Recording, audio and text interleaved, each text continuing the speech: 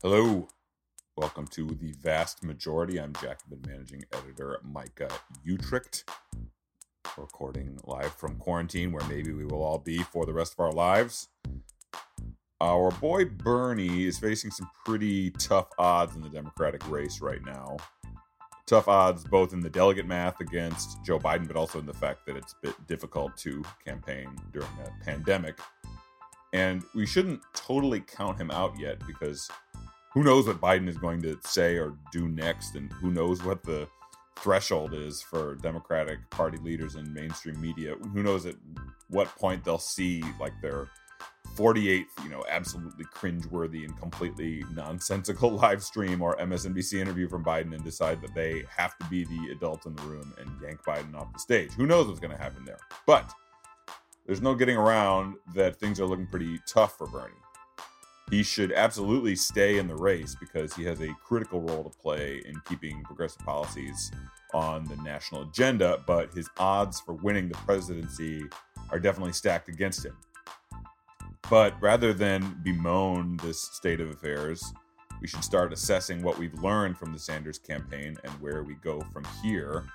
And it is my contention that where we are after two Bernie Sanders presidential runs, after the rebirth of socialism on the national stage, after the explosion in membership and relevance of a group like the Democratic Socialists of America, after teacher strike wave and worker militancy exploding during this pandemic, after all of these things, we're actually in pretty good shape, which makes that conversation about where we should go from here all the more urgent. And that is exactly what me and my guest today, Jacobin staff writer Megan Day, do in our new book, which is out this week from Verso Books. It's called Bigger Than Bernie: How We Go from the Sanders Campaign to Democratic Socialism. Now, I have to say, dear listener, that if you had any plans to write a book and release it during a pandemic, I would strongly advise against it. We had a big national tour plan for the book, which is, of course, now postponed. And once lockdown is lifted, it's possible that we will be coming to a city near you, but all plans for that are, like everything else in the world right now, on hold. But despite the obviously unforeseen pandemic, I think that the book holds up pretty well. And in this conversation, Megan and I work our way through most of it. You can buy a hardcover copy for very cheap, either from Verso at versobooks.com or from the Jacobin store at jacobinmag.com/store. I will put a link to the Jacobin store in the show notes. So here's Megan Day and I talking about our new book, Bigger Than Bernie: How We Go from the Sanders Campaign to Democratic Socialism, out now from Verso. Hi, Megan. Hi, Micah. How are you? I'm all things considered, I'm pretty good. You and I wrote a book that came out yesterday, the day before we are recording this, which is pretty awesome. And we're going to talk about it. Yeah, it's great. Congratulations, Micah. Congratulations to you. If anybody is feeling down about the, copious amounts of dystopian, nightmare-ish news about the coronavirus, they should seek out the photo of you that you tweeted that I believe was taken by your partner, of the moment when you got your hands on your physical copy of our book. And it's just a very pure and beautiful moment. I was really happy. You love to see it. It's been a long time in the making. It felt really good to finally hold it in my hands. Also, other people were receiving it before me, and I was seeing photographs of other people online being like, look what I just got. And it made me really jealous. You're referring to me. No, not just you. There were other people. Like, people were getting like copies to review and stuff. Well, the coronavirus is throwing a wrench into many parts of the supply chain, so we won't hold it against our wonderful publisher, who have been nothing but angels throughout this entire process. True. They've been working overtime to make sure that they can actually get this book into anybody's hands. It's just such a strange situation that we're in. Yeah, before we move on, serious shout out to Natasha Elena Ullman, our publicist, and Ben Mabee, our editor, who we love both of them very much. Thank you guys so much. This thing possible. All right, so this book, obviously it was written before this pandemic that we are in, but it speaks very directly to some parts of the pandemic, and it just speaks generally to the the new political situation that we are in, the kind of post Bernie, not post Bernie, but before Bernie and after Bernie moment. Life with Bernie on the national stage and life without Bernie on the national stage. But Bernie is on the national stage. What are you talking about? Bernie's on the national stage.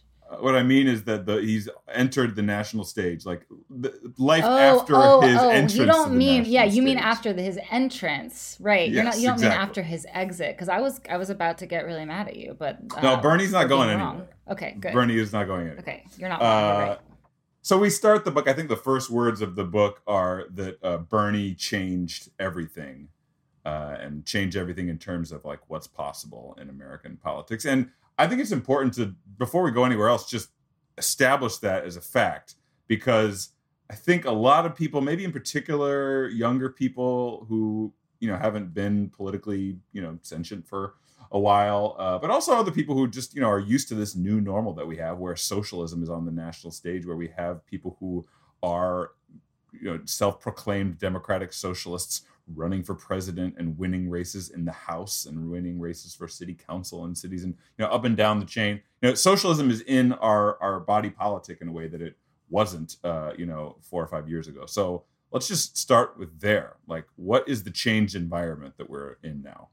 I think that the change in the environment is that it seems completely possible to not just have a critique of capitalism, which is something that, that was definitely off limits. It was off the table post in the sort of like era after the ascendance to prominence of neoliberalism, in the era after Margaret Thatcher said there is no alternative, right, in the UK, and after Reagan instituted neoliberal policies with such thoroughness that it seemed like an alternative wasn't possible in the United States either. There were decades during which it wasn't really possible to consider any other type of organization of society besides capitalism.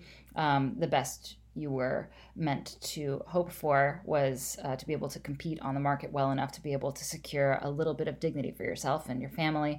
And that sort of started to change with Occupy. I mean, the Great Recession changed a lot of this. It seemed like a real emperor wears no clothes moment for a lot of people. But still, what was missing was the idea that we could not just have a critique of capitalism, but we could have a positive political vision to replace the status quo.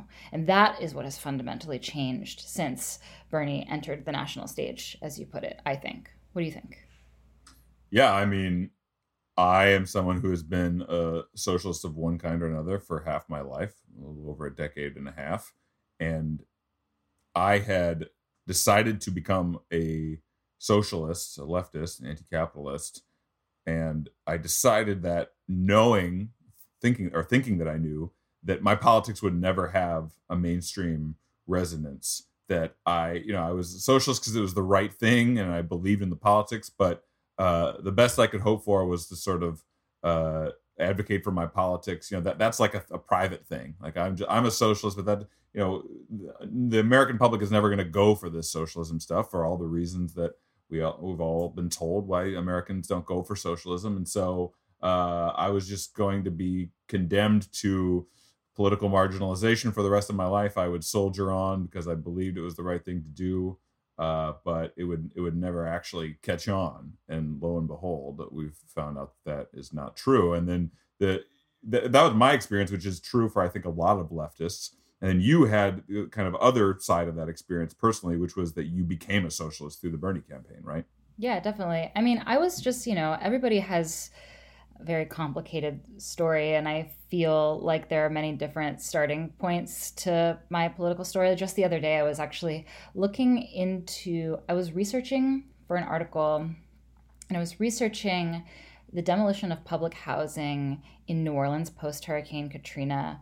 And I came across in an article about it, a photograph of myself 12 years ago at a protest in New Orleans, which I had done when I was a freshman in college, mainly because I had encountered a group of older student radicals who I thought were really cool. And they were like, we should go do this thing. And I really did not understand what was going on. And I was like, definitely, let's go.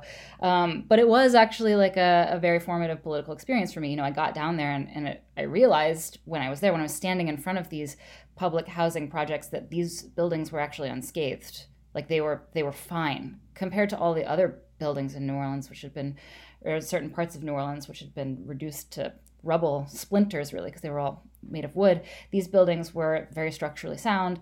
And actually, in fact, what was happening was that the city wanted to eliminate them and replace them with a smaller scale public housing system and have fewer public housing residents, more people on vouchers for private housing, just to sort of privatize the entire system. Okay, this is a very long story. The reason I'm telling you this story is because it's like there were many different times in my life when I was presented with the reality that the system that we live in, where the maximization of profit leads to a sort of cascading, that's the sort of driving compulsion of everything. And then it leads to a cascading sort of domino effect where you also end up with austerity being implemented in the public sector. And say, for example, this leads to vast numbers of poor Black people being driven from the city that they call home and not being allowed to come back because the homes that they knew, which were provided by the state and were the only things that they could afford, are literally just being shuttered in their absence, right? This is like a purge of the poor. I had seen examples like this over and over. There was Hurricane Katrina, there was the Great Recession, there was, the war in Iraq, there were many different moments where it was obvious to me. I was participated in Occupy. It was obvious to me that the status quo was not acceptable. But what was missing was the idea that I could affiliate myself with a movement that was fighting for an alternative, and that it wasn't just a pipe dream. It could actually be a real thing that I did with my own life, right? And I had never even asked. I was aware of Jacobin for a couple of years before Bernie ran for president the first time, and I occasionally would read articles and be like, I agree with this, but I never even asked myself the question, like, am I a socialist? And I feel like that's what Bernie did for a whole generation of young sort of pseudo radicals, right? It's like, pose the question, which side are you actually on? It's time to pick a side. And not just that that there is a thing called socialism that is out there, not just that there are bad things happening in the world, like the destruction of this public housing complex unnecessarily in New Orleans that you mentioned, but that there is a movement of socialists that if you join it, it's like a credible political alternative. Like you join it and you can actually change the world. Like you won't just be consigned to total marginalization. That this is a relevant and robust and important and movement and ideology that you can join with other people, and you can actually have an impact on the world. And that is a new development in recent history, and one that we should be, frankly, very glad for. And in the first chapter, after the introduction of the book, that's our sort of lone chapter that focuses on Bernie Sanders.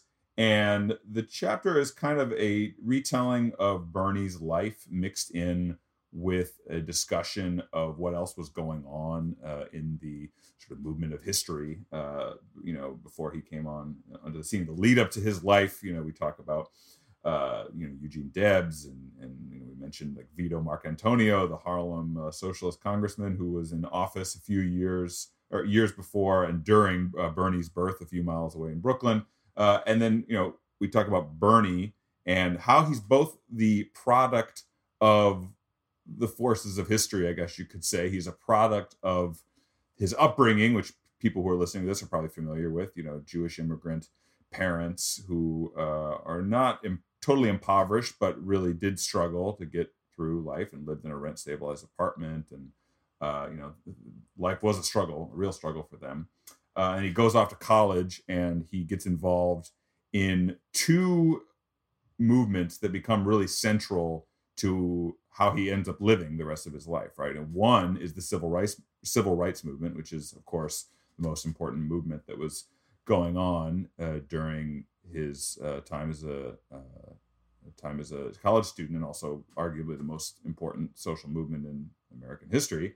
And two, the socialist movement through the Young People's Socialist League, which gives him a way of seeing the world. He gives him a basic socialist political education that, even though he never joins another socialist organization after that time, after his membership in YPSL, it clearly gives him the basics of how he sees the world functioning, and like who your friends are, who your enemies are, how you make social change, how you don't make social change.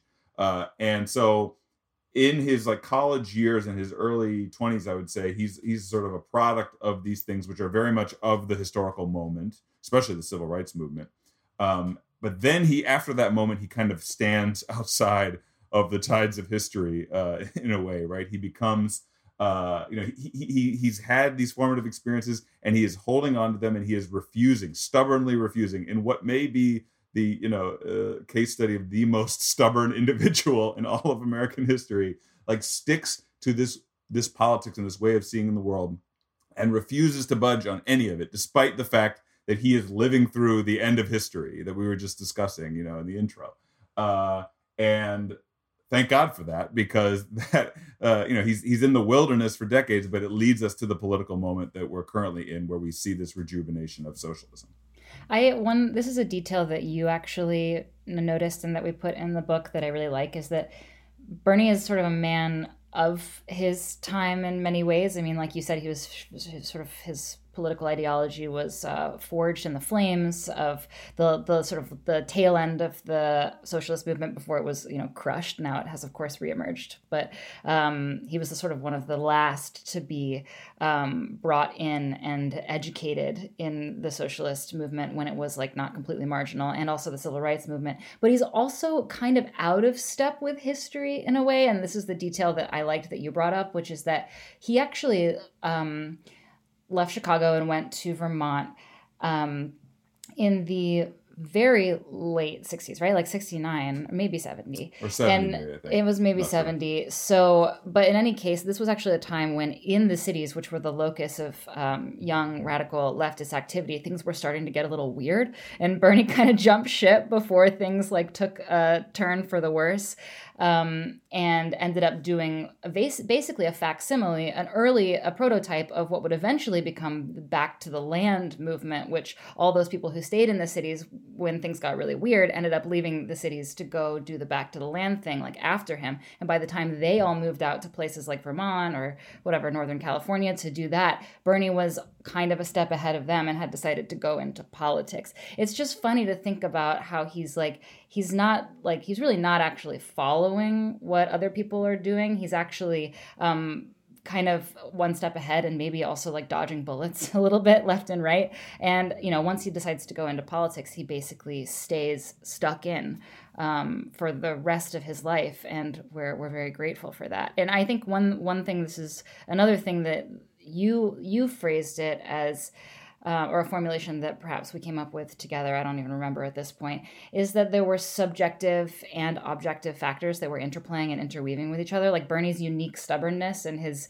uniquely being both of his time and out of step with history. Also, there are just objective factors like the changes in political economy and the sort of creation of new political possibilities. And he happened to have stuck it out long enough to have been able to provide electoral leadership in a moment when it was possible. Right. And before we continue that conversation, 1968, we have it in the book, Megan, page 14. Nice. That's when he moved to Vermont. Nice. That is what Marxism is all about, this comes up a lot in discussions about Bernie and his significance on the left. Is the moment that we're in a product of the objective factors of economy and our politics and society, or is it because of the subjective will of one Bernard Sanders? And Marxists know that history is produced by both, like interacting with each other. That it's obviously we would not have two Bernie Sanders campaigns without all of the objective factors that we know. The widespread immiseration of huge numbers of the population, people being crushed by student debt and medical debt and widespread inequality and all of the rest of it. Bernie's campaign would have stayed in the wilderness if all of that stuff had not worsened up until 2016. But it also is a subjective factor. I don't think that we would have had the rejuvenation of the socialist movement that we have seen without Bernie Sanders himself. Bernie Sanders, the individual, running as a democratic socialist. So much of what has come out of the last few years is because he did that. And we see in situations in the past, like in Occupy, right? Like Occupy was a product of the objective forces of history, obviously, but because anarchism was dominant and there was not a rejuvenation of the socialist movement that came out of Occupy. There was certainly new left-wing energy, but there was not a reborn socialist movement in the way that there was after Bernie's first run. So I just think that stuff is really important for us to talk about and to get right about how we ended up where we are today. So the chapter on Bernie, that's our only chapter that is really on Bernie, and then everything else is basically the bigger than Bernie stuff. And we kind of, the rest of the book is on basically two subjects. One, the bigger movement, Bernie's slogan for his 2020 campaign is "Not Me, Us," and so the book is about how we build that us, that movement that's bigger than Bernie, and we address it in basically two tracks. One is through the electoral track, and then the other is through a kind of grassroots movement, labor movement, environmental movement, affordable housing, all the rest of the sort of bottom-up grassroots movement stuff, and the interplay between those two, because obviously they're not distinct phenomena. So let's start with the electoral stuff. We have a chapter that is on the kind of like theoretical framework for how we should do elections as socialists. So can you lay out the kind of theory we advance in that chapter? Yeah, I mean, the theory is basically we're trying to flesh out something that people say a lot. I mean, it's almost like a catechism on the left, which is that we're not just running because we want our people to win. We're also running to build movements, right? We want movement politicians. I don't think that that's a completely unique perspective. I think that's part of the people get that. That's part of why Bernie's slogan, "Not Me, Us," really resonated with people. It's because a lot of people already understand that they're not going to elect their way into a better world, that we need to have some kind of movement pressure and we need to build movements on the ground. So we started from that point and we tried to actually flesh out what that looks like, and we advanced a theory of what we are calling class struggle elections. It's not something that we came up with by ourselves. We came up with it, in concert with other people who are in Democratic Socialists of America with us, and that in fact there was a resolution passed at DSA's convention last summer that was called class struggle elections or something like that. And it was democratically passed by the organization. But the theory that we tried to put a finer point on what it actually looks like, and we put 3 criteria down on paper. The first is that a class struggle candidate, we're just going to start talking about candidates first and not, people who are in office yet, but a class struggle candidate is using their campaign to raise the expectations of ordinary people for what they deserve from society or what they might be able to expect from society. A perfect example of that would be Bernie Sanders using both of his presidential campaigns to inject new possibilities into the American political mainstream. And the best example of that is Medicare for All, which, if you recall, when he ran against Hillary Clinton, I know this is a cliche now, everybody knows this, but she did in fact say that single payer will never, ever come to pass. It's a pony. He's promising ponies. Yeah, and she said something else about free chocolate milk. I don't know. She's so condescending sometimes about this stuff. And while she remains condescending about it, actually, most of the Democratic Party actually hasn't. They've realized that they needed to change their attitude so that they don't get left behind. That doesn't mean that they've embraced Medicare for All. It means that they've vacillated on it, or they've found ways to pretend to support the idea while also changing its fundamental meaning and so on. So the first one is raising expectations. And you, just real quick, if I can interject, you had the idea to include the quote that better summarizes this than anything else, which is the quote from AOC at the Queen's rally for Bernie, which is when she says, when she talks about working as a waitress and it was a bartender, and she says, at that time, I did not have health care, and I did not think that I deserved health care. And it was the Bernie Sanders campaign that convinced me that actually I did deserve health care. This was I think people don't necessarily appreciate how much has changed. Sometimes if you are advocating for Medicare for all, you will experience somebody saying back to you online or in person, um, if you want good healthcare, you should go get a job that gives you good healthcare. And then you work backward from there with them, and you're like, how would one get this kind of job? Oh, you need education. How would one get this kind of education if XYZ, right? And it's much rarer to have that conversation with somebody now than it used to be. That used to be the dominant frame of thinking about everything. And now, at the very least, it's a dialogue, right?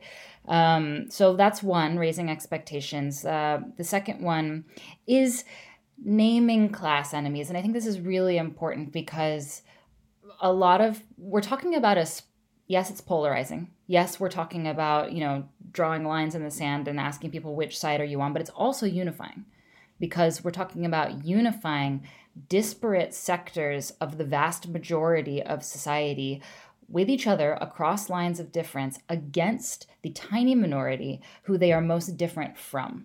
So we shouldn't, yes, it's polarizing, but yes, it's also unifying. It's a very specific dynamic, and it's one that you're not going to see reflected in liberal politics, because liberal politics are typically about a fake unity, like a sort of like we're going to unite everybody. The Democratic Party is the party of Blue Cross Blue Shield and people who are getting their claims denied by Blue Cross Blue Shield. Well, and also the idea that everybody wants what's best for everybody, right?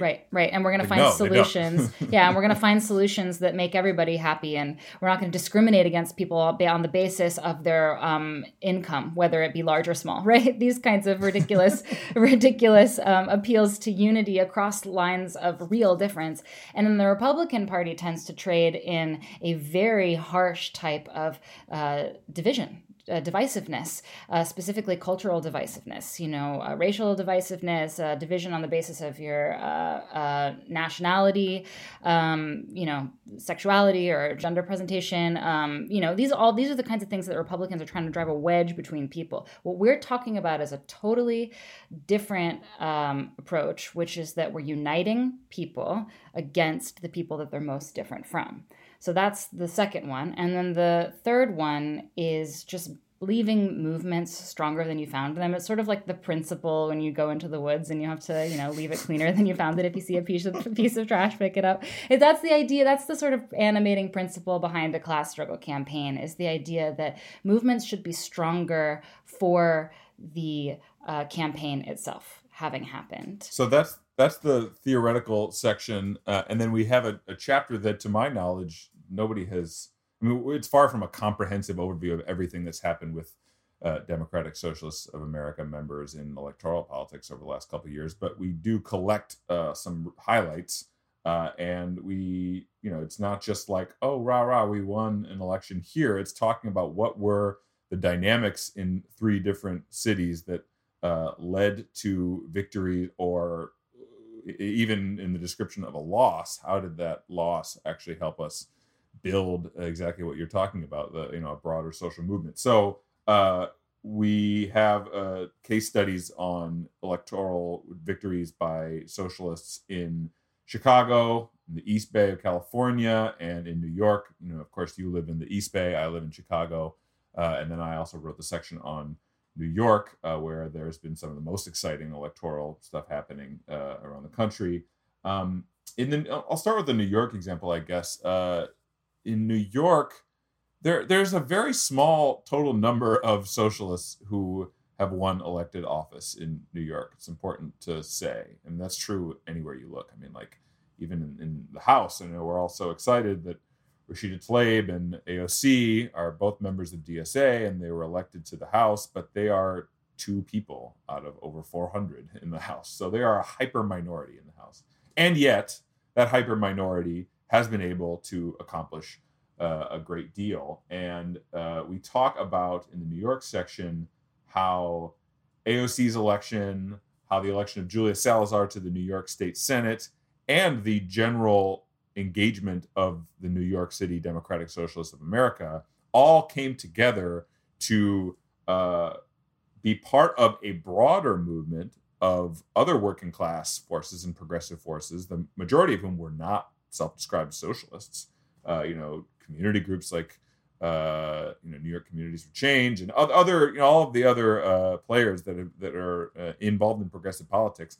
The DSA and the DSA elected officials joined that broader working class progressive coalition to win a whole suite of new measures designed to protect and expand affordable housing in New York City. And the same is true in Chicago. I mean, the way that half a dozen city council members in Chicago, who are members of the Democratic Socialists of America, were elected is because they were part of that broader movement. They brought something unique to the table, but in both places, you had a broader movement that was willing to work with people who are self-described socialists. They weren't scared of that, and playing as actors in part of a broader working class coalition enabled us to put real victories on the board. And in the Chicago case, as folks probably know, Chicago is a city whose politics have been transformed by the Chicago Teachers Union, their leadership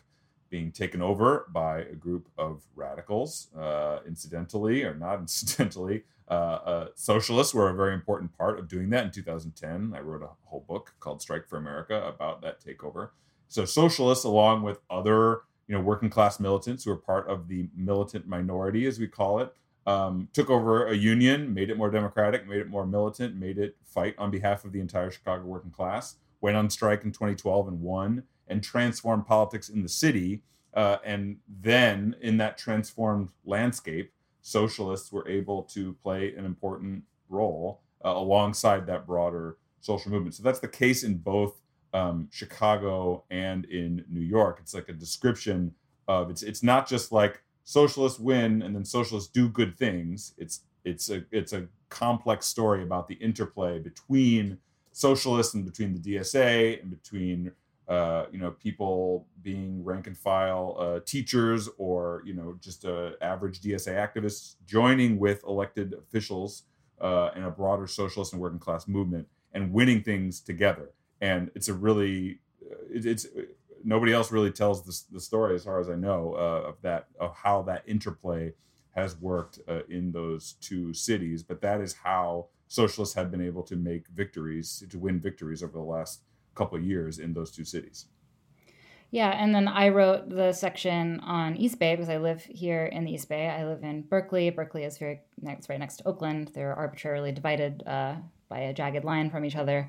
And I should also point out that the reason that we did these three cities is because you live in Chicago and I live in the East Bay, and New York has been the nexus of a lot of very important electoral activity. And so we wanted to make sure that we were covering things that we knew and could speak to, and also things that were really important. But there are DSA chapters all over the country, and they are doing all kinds of different things, and we don't want to shortchange anybody. But there are other stories besides these three stories. But we do think that the dynamics in these large blue cities are quite different than being in a socialist organization in a small town or a small city or a red state or so on and so forth. But we also think that socialists have had pretty phenomenal success in these particular types of blue urban environments, in part because it's possible to draw out contradictions with the Democratic Party. It's like when you're I grew up in a red state. So when you're living in a place like that, the Democrats are the good guys because the Republicans are right there and they are really, really bad. And it's very hard to convince people that they should actually side with the socialists instead. So the dynamics are quite different. And there's a lot of room for people to tell stories about what it looks like to organize in those places as well. So that's just a little caveat. And I want to say about why another reason we included the story of what happened in the East Bay is because we wanted to emphasize to people that it's okay to lose. You can win while you're losing. You shouldn't be afraid to mount insurgent campaigns that are ultimately unsuccessful. A lot of them will be. I mean, honestly, most of them probably will be. Spoiler, we're going to keep losing more than we win. Yeah. And in the East Bay, we launched an enormous, very labor-intensive, and very exciting campaign for state assembly. This was a East Bay DSA member, Javanka Beckles, who was running for state assembly. She had sat on city council in a city called Richmond, which is just north of Berkeley. It's a working class, mostly POC city north of Berkeley. It's the home of a Chevron refinery, which is the largest employer in the city of Richmond and also the worst polluter in the city of Richmond. And Javanka, who is a queer, Black, and Latina, lesbian, working class union member, social worker, had been sitting on the city council for 8 years battling Chevron and doing things like getting them to stop giving children asthma and extracting taxes from them to have social programs. And so she decided to run for state assembly. East Bay DSA built a phenomenal, very large, very intensive, boots on the ground campaign for her. And ultimately, we lost, I would say pretty narrowly, to someone named Buffy Wicks, who was parachuted in specifically for this purpose, who had been... Every time you talk about Buffy Wicks, I see the blood like rushing. Yeah, Micah and I are on Zoom right now. Let me tell you something about Buffy fucking Wicks. Look, here's the thing about Buffy Wicks. Just go to buffywicks.money. This is a website that East Bay DSA built during the campaign, and it is still live, and we're not taking it down. So you go there and you go see what you think about Buffy Wicks. And I'll give you another tidbit. She worked for the Hillary Clinton campaign in 2016 and in California, and was given the nickname Buffy the Bernie Slayer. So just dwell on that. So ultimately, she defeated us. She defeated Javanka. It didn't feel great. I mean, felt pretty bad. And also, we had run a very intensive campaign that had built up our own operations in East Bay DSA. It had accelerated our internal capacity building in a way that I can't describe to you. Like, it was the most coordinated thing we'd ever done. It had a lot of energy and enthusiasm. There were so many people involved in it. We learned a ton of skills. We grew a lot of confidence. And so when the Oakland teachers went on strike a few months later, our chapter was really strong, and we were able to immediately spring into action to do solidarity work for the Oakland teachers. We had infrastructure from the campaign that we just didn't disassemble, and we were able to apply it directly to a labor solidarity struggle. And East Bay DSA was definitely the most active community presence at all of the picket lines. We did things like organizing food for teachers who were on strike. We were up at 6:30 every morning, driving out to beef up picket lines. We were getting signals from the union about which picket lines were weak and needed socialists to drive out in cars that we called flying squadrons. This was a reference to an old 1930s labor tactic. It was cool. It was an exciting, very heady time, and we helped strengthen the strike effort. And I think that the moral of that story is that the effort that we put in to get Javanka elected did not go to waste, even though Javanka didn't get elected, actually. It could have if we had just, pouted and gone home. But instead, we saw it as a constituent part of a larger struggle anyway. And so there was no choice. That we were not going to disassemble what we had just built. We were going to apply it somewhere else, somewhere non-electoral. And now we're pivoting back again because we're looking at potentially coming out of the teachers' strike, doing another sort of electoral push to get good people on the school board. So, you see it sort of weaving in concert with OEA, DSA and OEA. So you see it sort of weaving in between electoral and non-electoral. Right. So that chapter, as I said, is an overview of, we attempt to give an overview of the nuances of what makes for good socialist electoral campaigning, and talking about the ins and outs of these three places, not as a complete overview of all that DSA has done electorally, but as just three case studies of things that have gone pretty well. And I guess we're getting ahead of ourselves a little bit because we keep mentioning DSA, but we haven't actually discussed DSA and what it is and why it's important. Both of you and I are members, and we've had our most formative political experiences coming through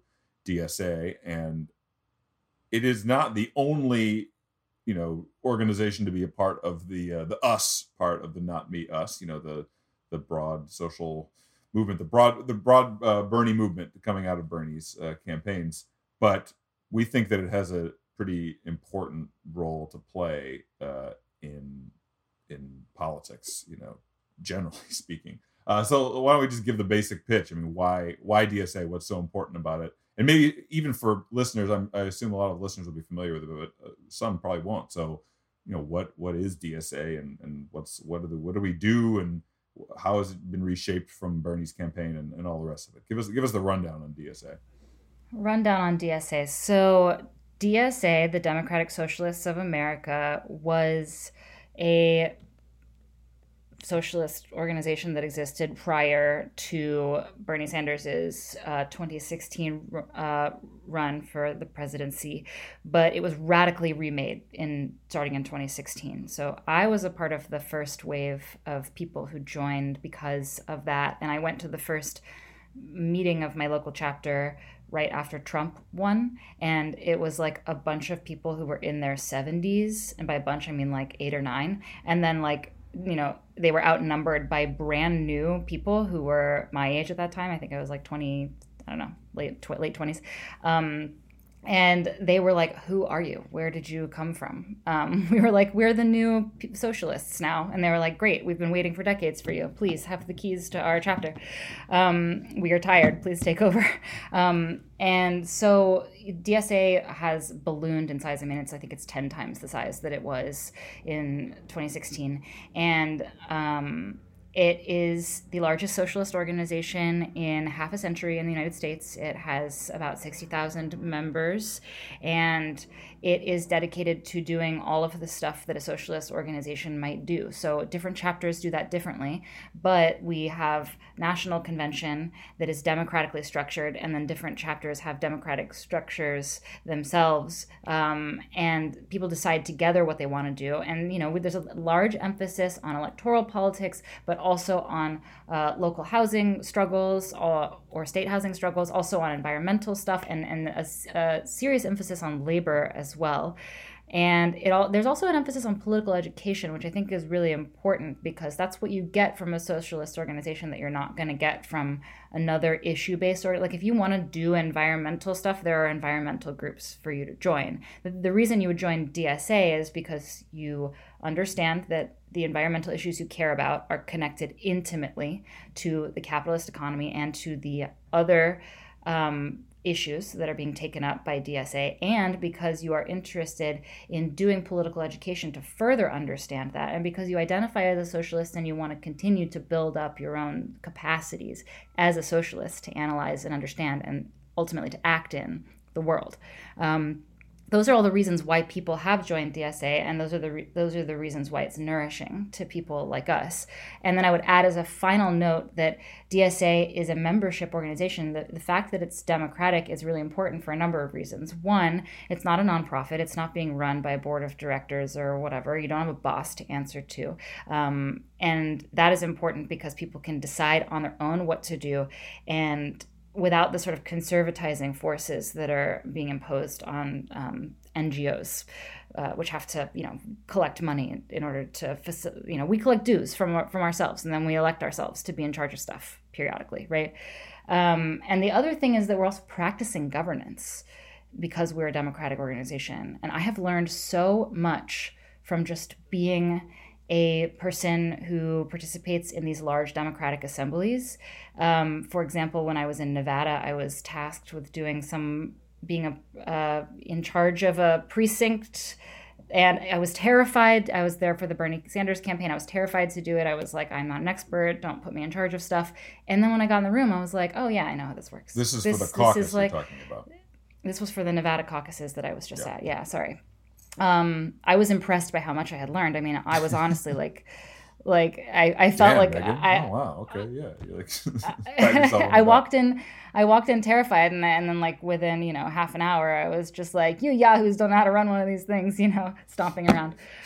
So I think that the democratic political education that you get in DSA really builds your confidence, which is important because the people who are running the show are in fact morons, and you need to understand that in order to go toe-to-toe with them. You need to have confidence. So that's good. And so, spoiler, the book is a bit of a book-length commercial for people to join DSA, because we think that it is involved. It's at the center of a lot of the most important stuff happening in American politics right now, and it's transformed our lives, and we love it. We're kind of going backwards here, but through the kind of political education, socialist Marxist political education that you're talking about, that we get through the DSA, that members get through the DSA, that has been obviously central to how we have come up with the electoral strategy that we were just talking about. And central to that strategy is how we engage with the Democratic Party. We're running a little low on time here, but maybe you could briefly go over our sections on the Democratic Party and how we should approach that party as socialists who maybe recognize that there's something deeply wrong with that party, but also recognize that it gives us some opportunities that we might not have operating totally outside of it. Yeah, I mean, there's saying that there's something deeply wrong with the Democratic Party is like kind of an understatement, honestly. I think that right now, for example, in the what appears to be a likely Bernie Sanders defeat at the hands of Joe Biden, though that is not certain. I just want to put it out there that honestly, we have no idea what's going to happen next. But it does, Joe's ahead, and he's got like a serious, majority to contend with of delegates. And a lot of people are talking about splitting with the Democratic Party because they're absolutely sick of it, and their instinct is completely correct, and they're completely right. That was the exact same thing that drove me to DSA meetings. Well, also Bernie Sanders has been an independent his entire career, and we have quotes from him from his first memoir talking about quoting the Labor Party, the now defunct U.S. Labor Party slogan about the bosses have two parties, we need one of our own. And Bernie's like, oh, sounds good. All right. Right. So he himself acknowledges something deeply wrong with the Democratic Party. Right, and I think a lot of people, I think maybe they just say, okay, there's something, the Democratic Party is unrehabilitatable, which is a word that I just came up with. And so we got to go start a party of our own. But unfortunately, it's not as simple as that. I honestly wish that it were. Because I'm completely ready to bolt. I don't want to share a party with, half of the capitalist class is in the Democratic Party. The capitalist class is split relatively evenly between the Democratic and Republican parties, and so is the voting portion of the working class electorate, split relatively evenly between those parties as well. It's a very cozy situation for the capitalists, and it's a terrible situation for working class struggle, and we should all want it to change as quickly as possible. But unfortunately, it appears that in order to change that, what seems at first to be the right thing to do, to go start a party of our own, is actually not quite so simple. A third party not only is boxed out by by the incredibly strict rules around maintaining a ballot line in United States electoral politics, but also by the kind of hegemony of the Republican and Democratic Party, which is strengthened by the spoiler effect problem, which is what happens when you have third party runs. Ralph Nader, obviously, his run for president actually, if anything, kind of concretized that for people, which is a real problem that we have to contend with. Essentially, what I'm saying is that, as our friend Robbie Nelson puts it, it's not a party until there's a crowd, and unless you have built a crowd to follow you into a new party, your party is going to be crushed. And that's going to be extremely demoralizing. It's going to be a waste of your energy. And we just can't, strategically, that's not something that we can do at this exact moment, I don't think. So instead, what we're advocating for is some kind of strategy to help us build a base, a working class base. I would say a large portion of that should be drawn from the Democratic Party's current base. Maybe perhaps a small portion of it could be drawn from the Republican Party's working class base, which it doesn't deserve. And then we also want to bring in people who are not politically activated. The most important political party in the United States, as some people say, is non-voting, the party of non-voters. If we were able to create a situation where we could pull in enough of those three types of people into a new formation so that it could be competitive with the Republican and Democratic parties, then we would be on good footing. But we can't simply create a party out of thin air and then build it and hope that people will come. Instead, we have to reverse engineer it. We have to work backward. We have to build the base, a class-conscious base that is actively interested in being a part of a formation, of a political formation that advocates for working class people against the capitalist class, and that understands that the interests of those two groups are fundamentally at odds with each other. So how do we do that?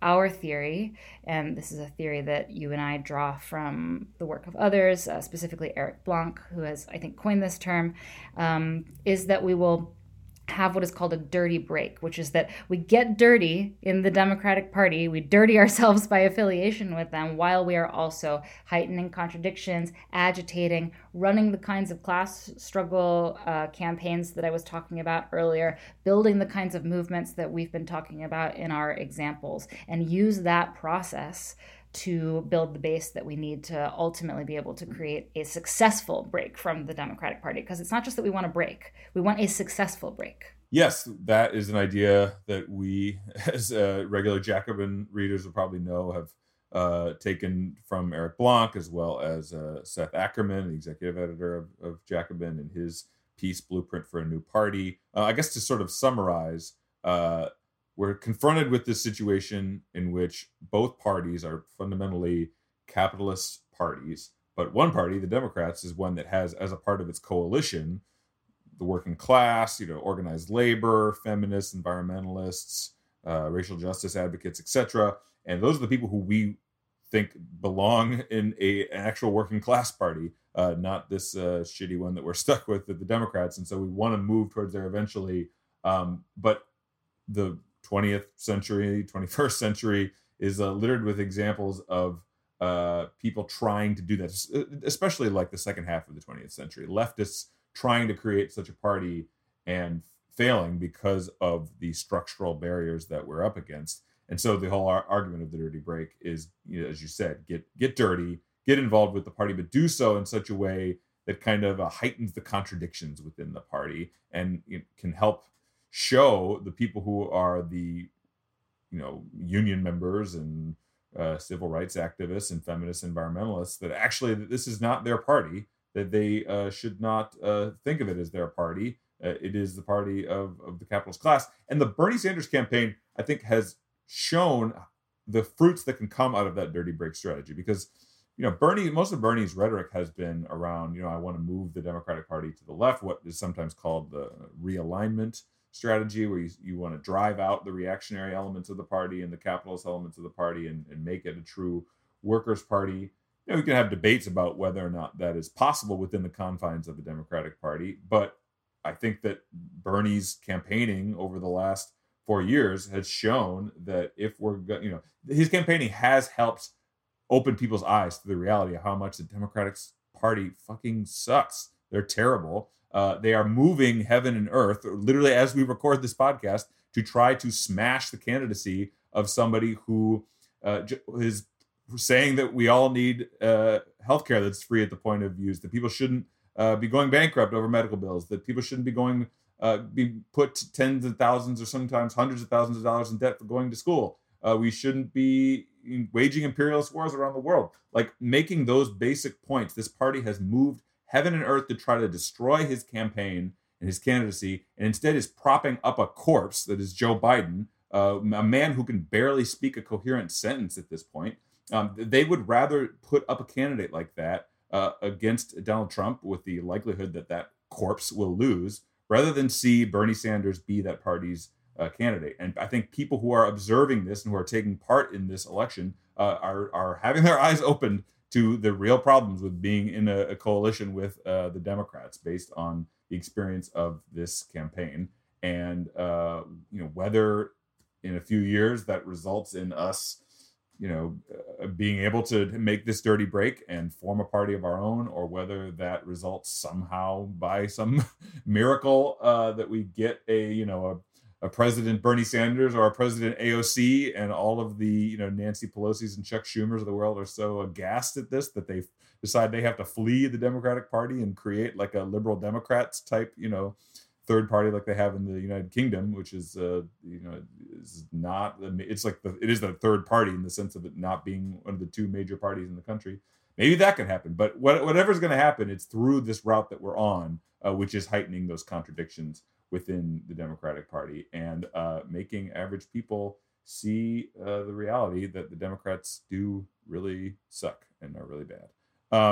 Let's move on from the electoral piece to that kind of grassroots movement piece. We've already talked about the DSA and the kind of grassroots campaigns that DSA has been involved in beyond electoral campaigns. We have a whole chapter on the labor movement and the importance of the labor movement, which will probably be obvious to people who are familiar with socialists. But we think that the working class is the primary agent that can bring about change in capitalist society, and unions are a really important way to make that kind of change happen for ways that we've already talked about. I mean, the Chicago Teachers Union changing the entire political landscape of the city of Chicago is a perfect example. And we focus a lot in that section on socialist strategy within the labor movement, and we advocate for what's called the rank and file strategy, which is another thing that was passed at the 2019 DSA convention as DSA's labor strategy. And it's a strategy that focuses on embedding socialists within the working class as it exists in the United States. And this is an important thing to mention because sometimes like liberals will attack DSA and say, well, your members are, you guys are a bunch of college educated, disproportionately white, like blah, blah, blah, people who are, you're not actual members of the working class. And that case is certainly, overstated. And I think a lot of our comrades of color and our, working class comrades would take real issue with being erased by those attacks. But it is true that on the whole, the organization, the socialist movement in the United States is not fully reflective of the, of the working class as it exists in the United States. And the rank and file strategy is a strategy that is about changing that and is about putting socialists, like, embedding, as I said, so embedding socialists within the American working class and doing so within the labor movement as rank and file members of unions, as rank and file workers, to be active as rank and file workers. And the argument, there are many arguments for why doing that is important. One of which is that in the past, many socialists, including the DSA, took as their work within the labor movement trying to get members of the what is often called the union bureaucracy, people who are staffers or elected leaders of unions to join the DSA, to become socialists. And there's nothing wrong with that. That is a good thing. Some of my best friends are progressive union bureaucrats. But we make the case that the ability to use the labor movement to its sort of full potential, to flex its muscles as much as is possible, is through rank and file self-activity within unions, rank and file activity as workers. And part of that has to do with the structural pressures that come to bear on the union bureaucracy. When you are in the union bureaucracy, I mean, you need a bureaucracy to keep the lights on of your union, right?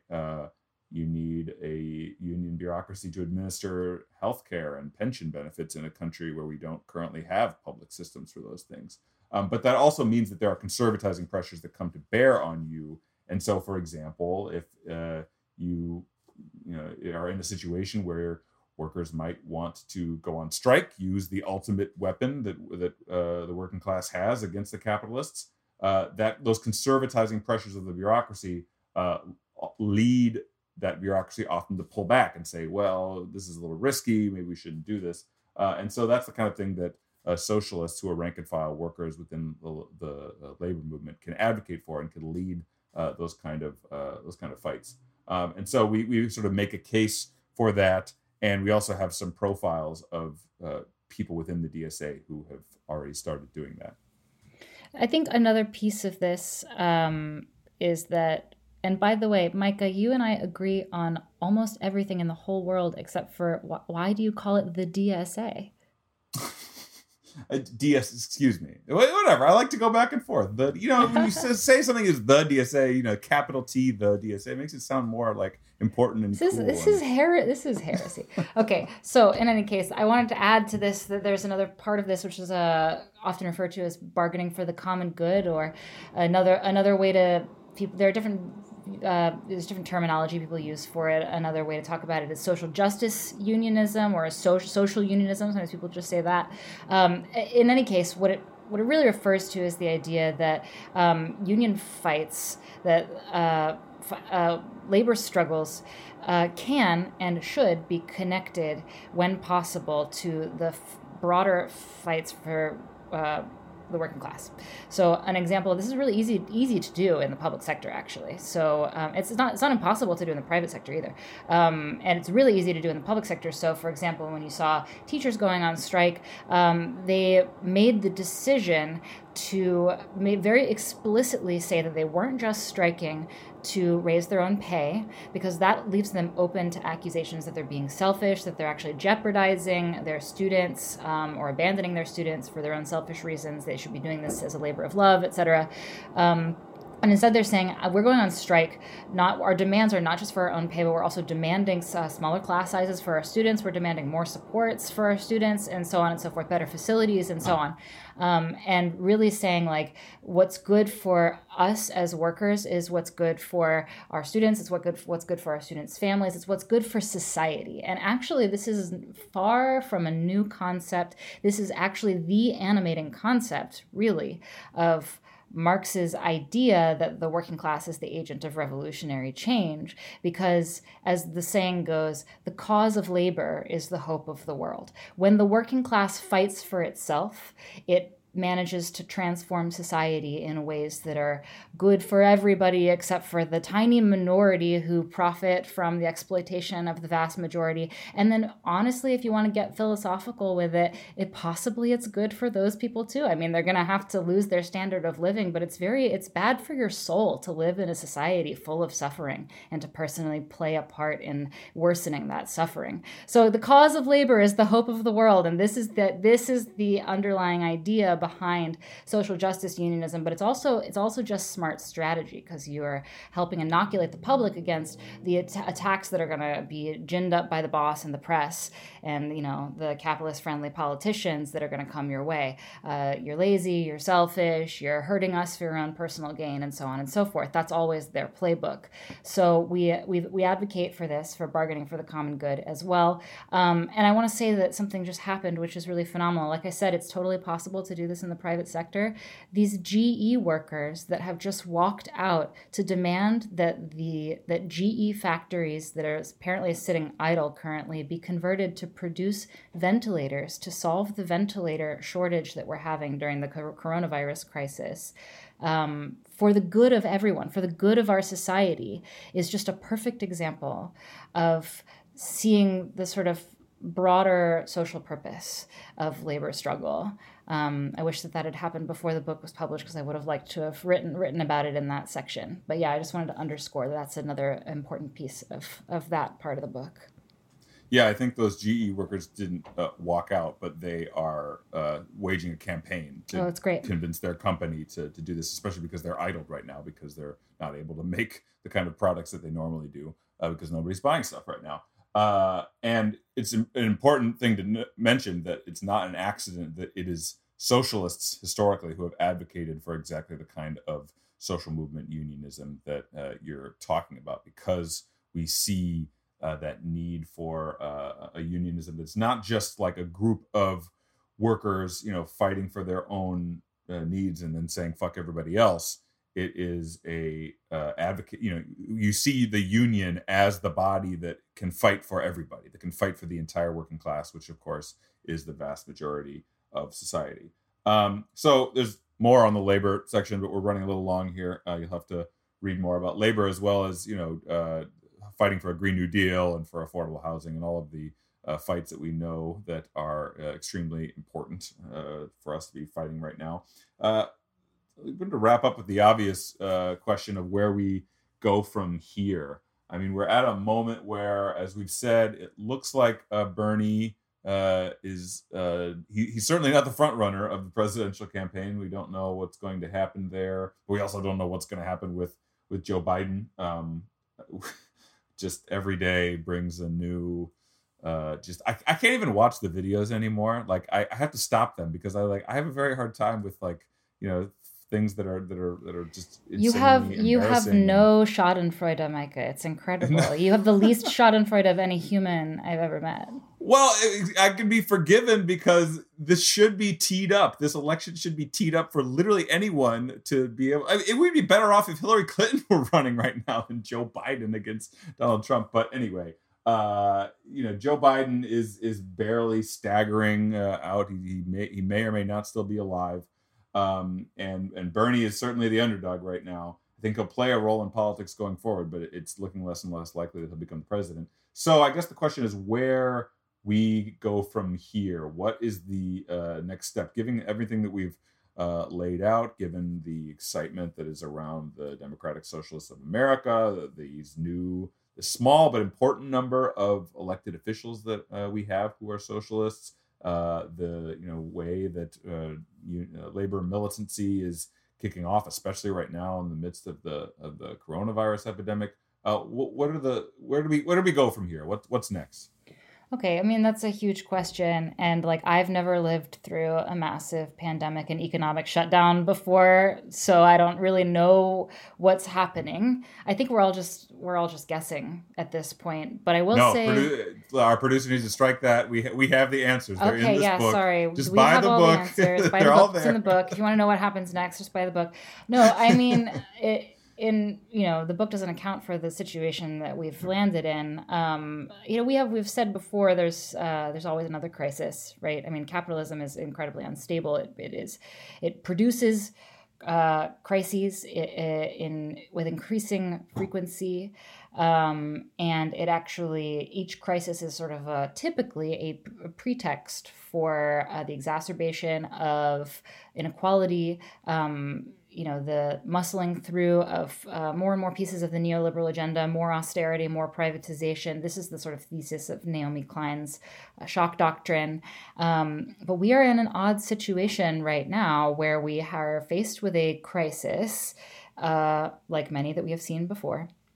And it's actually unclear at the moment. We know that the forces of neoliberalism are taking advantage of it in the exact way that one would predict. But there is also a much stronger left current in the United States than there has been in all of the previous iterations of this kind of thing, stretching back, basically, certainly through the middle decades of the 20th century, possibly going all the way back to the New Deal. We haven't seen something like this where a crisis is actually at least creating an ultimatum, and that it is possible to imagine that in resolution to this crisis, even though some capitalists are going to make out like bandits, and certainly Trump and his administration are doing their best to make sure that happens, that also there's a large appetite for the implementation of the kinds of changes that would make it so that the time the next crisis hits, it isn't just a house of cards that falls down at the sort of slightest disturbance, right?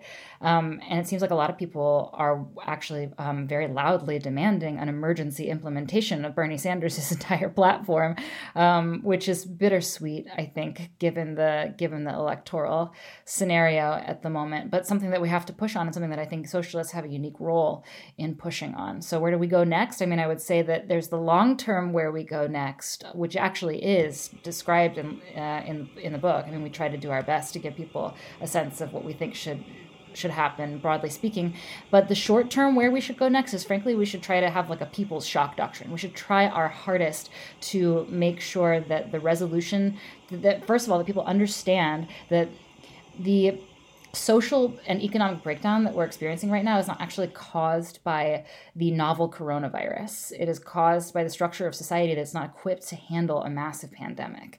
And two, to use it as a pretext to actually muscle through changes in the opposite direction of what you typically see happening in the event of a crisis, and actually use it to implement things like Medicare for all, raise wages, make sure that workers have protections, preferably in the form of unions, and to, eliminate the kind of debt that is making people's personal finances so shaky and so unstable that, like I said, the slightest disturbance can cause absolute havoc and chaos. To intervene in housing prices, ideally with the mass construction of public housing and the implementation of national rent control so that people aren't living on the edge of homelessness if they are no longer able to receive a paycheck, institute paid sick leave, make sure that people have adequate childcare, so on and so forth. These are the things that we've wanted the whole time. We need to do everything that is within our power to get a few of them out of this crisis.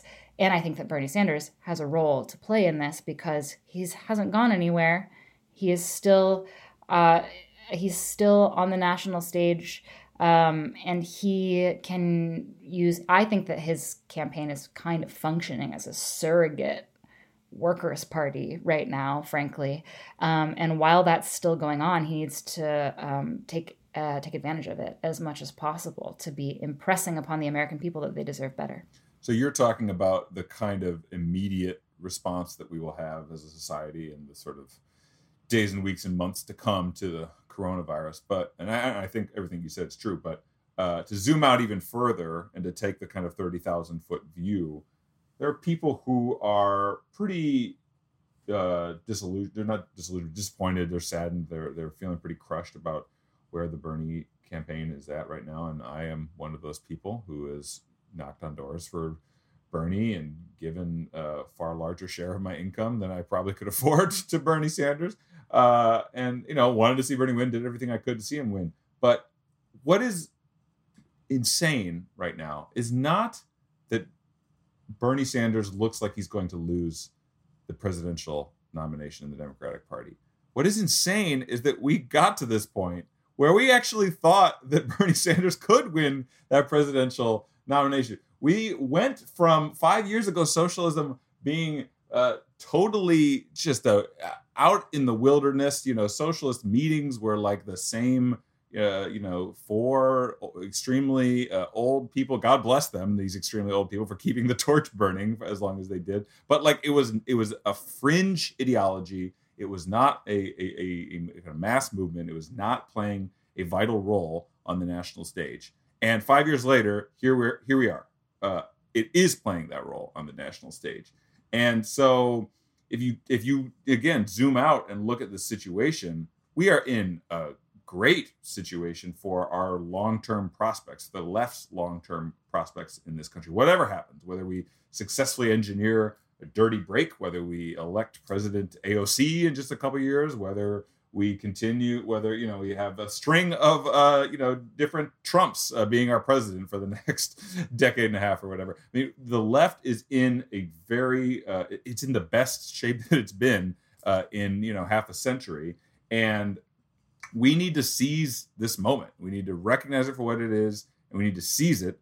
And the way to do that is to continue to run these kinds of class struggle electoral campaigns, to continue to build the labor movement at the rank and file level, to continue to fight for a Green New Deal, continue our fight for affordable housing, all of these things. And we think that the best way to do that is through joining the Democratic Socialists of America, which has been the home for people like us who see these opportunities and has see the way to seize on those opportunities over the last couple of years, as well as the Sunrise Movement and all the rest of it. But in particular for us, I mean, the DSA has been our political home. It's where we have. I mean, it's where we came close together, Megan. You and I, we met in the DSA. And you write. I think you wrote the section in the conclusion is very moving about the kind of life-defining moments that have come through engagement in this movement, in the socialist movement, such as it exists in the United States. I mean, it's been life-changing and life-affirming, and we've created closer friendships with anyone than we've ever with our comrades than we've ever had before, and we're winning. There's sometimes small victories, and they're coming in dribs and drabs sometimes, but we are winning, and we are relevant, and we are winning the war of ideas, and in some cases we're even winning the war on the ground. So people should have their chin up right now. I think that despite everything awful that's happening in the world right now, there's in our lifetimes, there's never been a better time to be a socialist. And so people should join the socialist movement. It's pretty great. Yeah, people should. I mean, I will echo our man Eugene Debs to close us out. The socialist movement has given me my ideas and my ideals, and I would not trade one of them for Jeff Bezos' bloodstained dollars. Yeah, well, so the book is called Bigger Than Bernie, How We Go from the Sanders Campaign to Democratic Socialism. It was out Monday, and you can buy it from Verso, our publisher. You can also get it from the Jacobin online store for the low price of $12.95. I mean, Megan, really, where else are you going to be able to find a hardcover book about anything? You know, a fucking Nora Roberts romance novel for $12.95 that's hardcover. They don't make hardcover Nora Roberts novels. They do. They can't. Have you? No way. You clearly didn't work at a public library Do like they I did. really? Where the hardcover Nora Roberts novels were flying off the shelf way faster than the socialist tracts. Do they have like the we write. raised the lettering on the front that's raised? That you Of course. Okay. Yeah, we don't even have that. Yeah. Damn, Nora. That's what you're paying for. So even the Nora Roberts novel, you will not be able to get hardcover for $12.95. Maybe the tiny, the paperback ones that my mom read, you know, those are like $5.95 or whatever. But what I'm saying, folks, is that the deals are very good. And you should get it from the Jacobin store online, jacobinmag.com/store. And you should also read Megan Day, who is writing multiple articles for Jacobin every week. So, Megan, thank you for writing this book with me. Thank you, Micah. You know, it was fun. I love you, Megan. I love you, Micah. you. Let's do it again. Let's write another book. I think that'd be nice. Okay, I'm still recovering from writing this one, but maybe get back to me in 6 months or 8 months or whatever. Well, who knows? Like after if we're still in the house in 6 months, we might need some new projects to work on. So that's true. Next book, here it comes. All right, bye, Megan. Bye.